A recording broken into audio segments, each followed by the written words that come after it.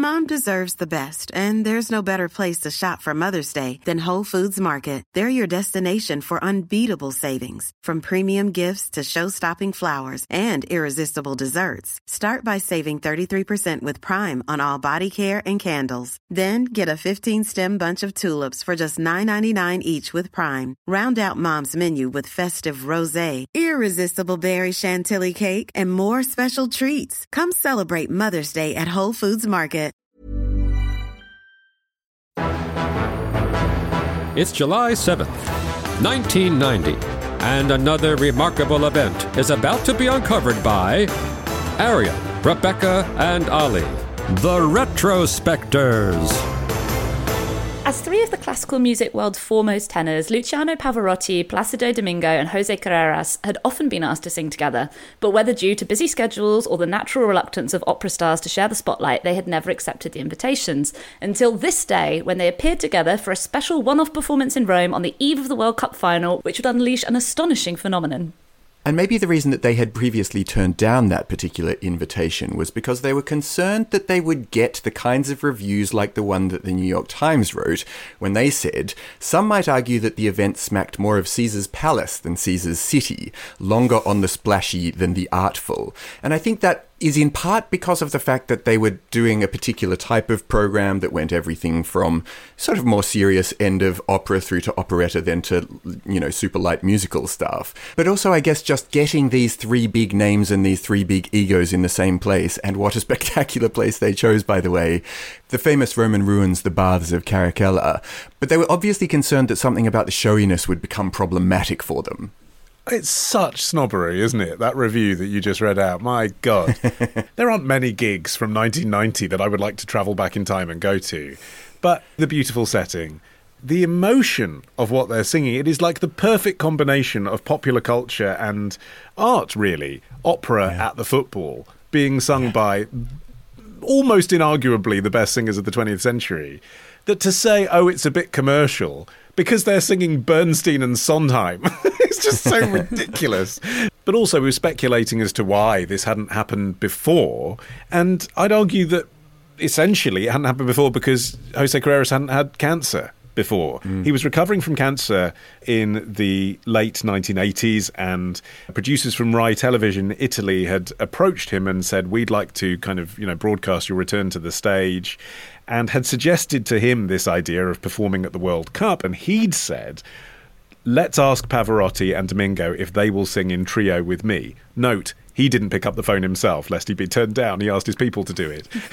But that's what got the ball rolling, to use a World Cup pun. And you see then, don't you, that the offer to the other two tenors is kind of irresistible. They're being asked to come to the World Cup. They're in front of a historic monument. And crucially, all the money goes to Carreras' Leukemia Research Institute. It's quite difficult to say no to that. Precisely because it was for charity, and no one could have foreseen what was going to happen in the aftermath of the concert. The tenors accepted a flat fee, which they donated to the charity, and they didn't have the rights to royalties from the album sales, which obviously no one could have predicted how huge they would end up being. I mean, it would have been expected that they would sell plenty of albums off the back of it because it was being broadcast to a global audience of around 800 million people. I don't think anyone could have foreseen what a chord that performance would strike with so many people who previously had not been interested in or exposed to classical music. 6,000 people crowded into Caracalla, and apparently 100,000 people had actually sought tickets, despite the fact that they were going for as much as like $360 apiece. And Rome's mayor at the time, Franco Carico, said he was under greater pressure from his friends to come up with concert tickets than he was to get people into the World Cup final. And it was a big deal to stage because they're performing in front of this ancient Roman monument, which means they can't put up scaffolding. Any kind of technical support that was required for the show to be staged needed to look like the original architecture, so they were building kind of fake walls everywhere to conceal all the sound equipment, etc. And planes had to be stopped from flying over the area so that everyone could hear what was happening. Bear in mind they're hosting the World Cup at this point. And there's a moment when Carreras is gesturing up at the sky in exasperation, and that is because a plane had just flown over the area despite the no-fly zone, and he's pointing saying, I'm trying to sing and you can't hear me. Apparently he started out really irritated narrated, but as the plane got closer, he ended up seeing the comedy of it and blows a kiss to it and then starts singing proper. And also it's hilarious as well, the story about how they got to him singing first. There was concern from the organisers about, like, how do we broach, like, who gets to sing what? And in the end, they came up with this complete fudge, which was, we'll do it alphabetically. So it's Carreras, Domingo, Pavarotti, which is just like, I mean, can you imagine any version that didn't end with Pavarotti last? I mean, it would be rather awkward for the other two, I feel. Do you know what I mean? Like, you couldn't follow him as the first singer, could you? Whereas this, oh yeah, it's alphabetical. And even though Carreras may have sung first, it was definitely Pavarotti's rendition of Nessun Dorma, which ended up being the standout moment of the concert and the one that's lived on to the point where it sort of still has an intangible association with football, particularly in the UK. And there's a kind of weird sidebar on this, which is that the BBC were using Nessun Dorma as the theme of their World Cup coverage, but they made that decision before the concert. That was just a weird coincidence. And I think it's that same snobbery we were talking about up top, which explains why the phenomenon wasn't foreseen. The usual music that we associate with football is terrace chants, charity singles. I think there was this idea that the sort of people who watch football might not be that interested. Outside of Italy, where obviously opera is a bit more of a mainstream pursuit. I'm just laughing at the idea of Pavarotti doing a rendition of Vindaloo, which would have been incredible. What a shame they hadn't written it at this point in history. I think, it turned out that the organisers had underestimated how interested the average person might be in these arias, because yes, it was a programme that mixed highbrow and, well, not lowbrow, middlebrow, musical numbers. But it was those arias and Nessun Dorma that did seem to strike a chord in particular with the fans watching. And I think it expressed the passion and the drama that football fans feel for the game in a medium which had never really crossed paths with it before, and that many people in the opera world would have seen as being above football. The thing that I found even more remarkable was that in this concert, apparently, the decision to do Nessun Dorma as the encore was taken without rehearsal during the applause at the end of the concert. I mean, I find it staggering to believe that that's possibly true, but that is what all three tenors stand by as the story. Was like, yeah, you can see us on stage discussing, should we do Nessun Dorma? Should we do that? Or should we just do Tonight from West Side Story again? It's like one of the most iconic moments of what became, by the way, which is why we keep talking about, who'd have known, became the best-selling classical album ever. But I do think there is a legitimate criticism, or rather a concern, which is that the format of the three tenors repertoire and the people who came after them, the Andrea Bocellis, the Russell Watsons, when they perform in concert, they are taking the hit pieces from many operas, which is making them more like songs on an album rather than part of a single score that tells a complete story. And I do think if you were an opera fan, that would be really frustrating, because imagine that you met someone and they said, I love movies, and you said, oh, what's your favourite movie? And they said,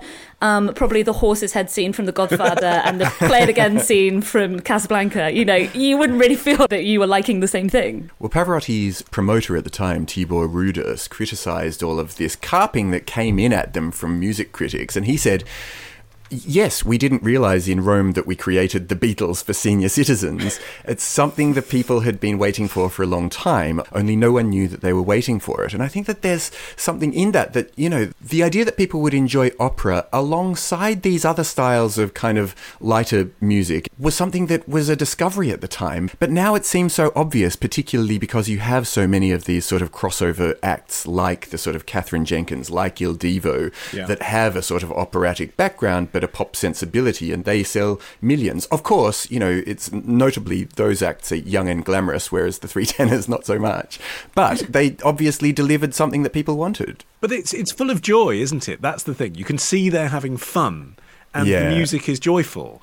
And I think, people who haven't been to the opera before think it's 4.5 hours of someone singing because their daughter's been stabbed through the heart. I don't want to go and watch that. But when you go and watch kind of essentially what they perform, which is, it's the songs from the ads, isn't it? Like, here's a 5-minute aria that you all know. It is joyful. And that moment in O Sole Mio, isn't it, where Pavarotti is doing his thing, like his sort of signature move is he sings at the beginning of O Sole Mio in the encore, before he gets on with it. And you can see the other two dicking about in the background, being like, let's do it. Let's do that as well. Let's outdo him. And he does it. And there's this genuine moment from Pavarotti where he turns around and laughs because he's been upstaged by the other two. All of that stuff, like basically taking rap battle dynamics and putting it on this high culture stage, is just really fun. And there's no reason that opera can't be fun. And they managed to sort of realise that, as you say, sort of 20 years before everyone else. And this performance became this massive thing that became itself associated with football. And, 4 years later, the three tenors, as they became known, were called... 30 quid, my dad called them. Yeah, they came back in 1994 to do the World Cup final there, and then back in 1998 to Paris to do the final, and in Yokohama in 2002. So they had this sort of massive connection, therefore, with football from then on. As well as being a big deal for audiences, not just in Italy, but also around the world, it was also hugely important, as Pavarotti later said, for the three tenors themselves. And he said, for all three of us, the Caracalla concert was a major event in our lives, and I hope I'm not immodest to think that it was also unforgettable for most of the people who were present. Of course, we could say the same thing when we three do our first live appearance. Right. It's on a smaller scale, but we'll include Arian's rendition of Nessun Dorma. Tomorrow. When they first went to Europe, he listed his occupation as atheist, Democrat, philanthropist. Love the show? Support the show. Patreon.com/retrospectors. Part of the Acast Creator Network. Mom deserves the best, and there's no better place to shop for Mother's Day than Whole Foods Market. They're your destination for unbeatable savings, from premium gifts to show-stopping flowers and irresistible desserts. Start by saving 33% with Prime on all body care and candles. Then get a 15-stem bunch of tulips for just $9.99 each with Prime. Round out Mom's menu with festive rosé, irresistible berry chantilly cake, and more special treats. Come celebrate Mother's Day at Whole Foods Market.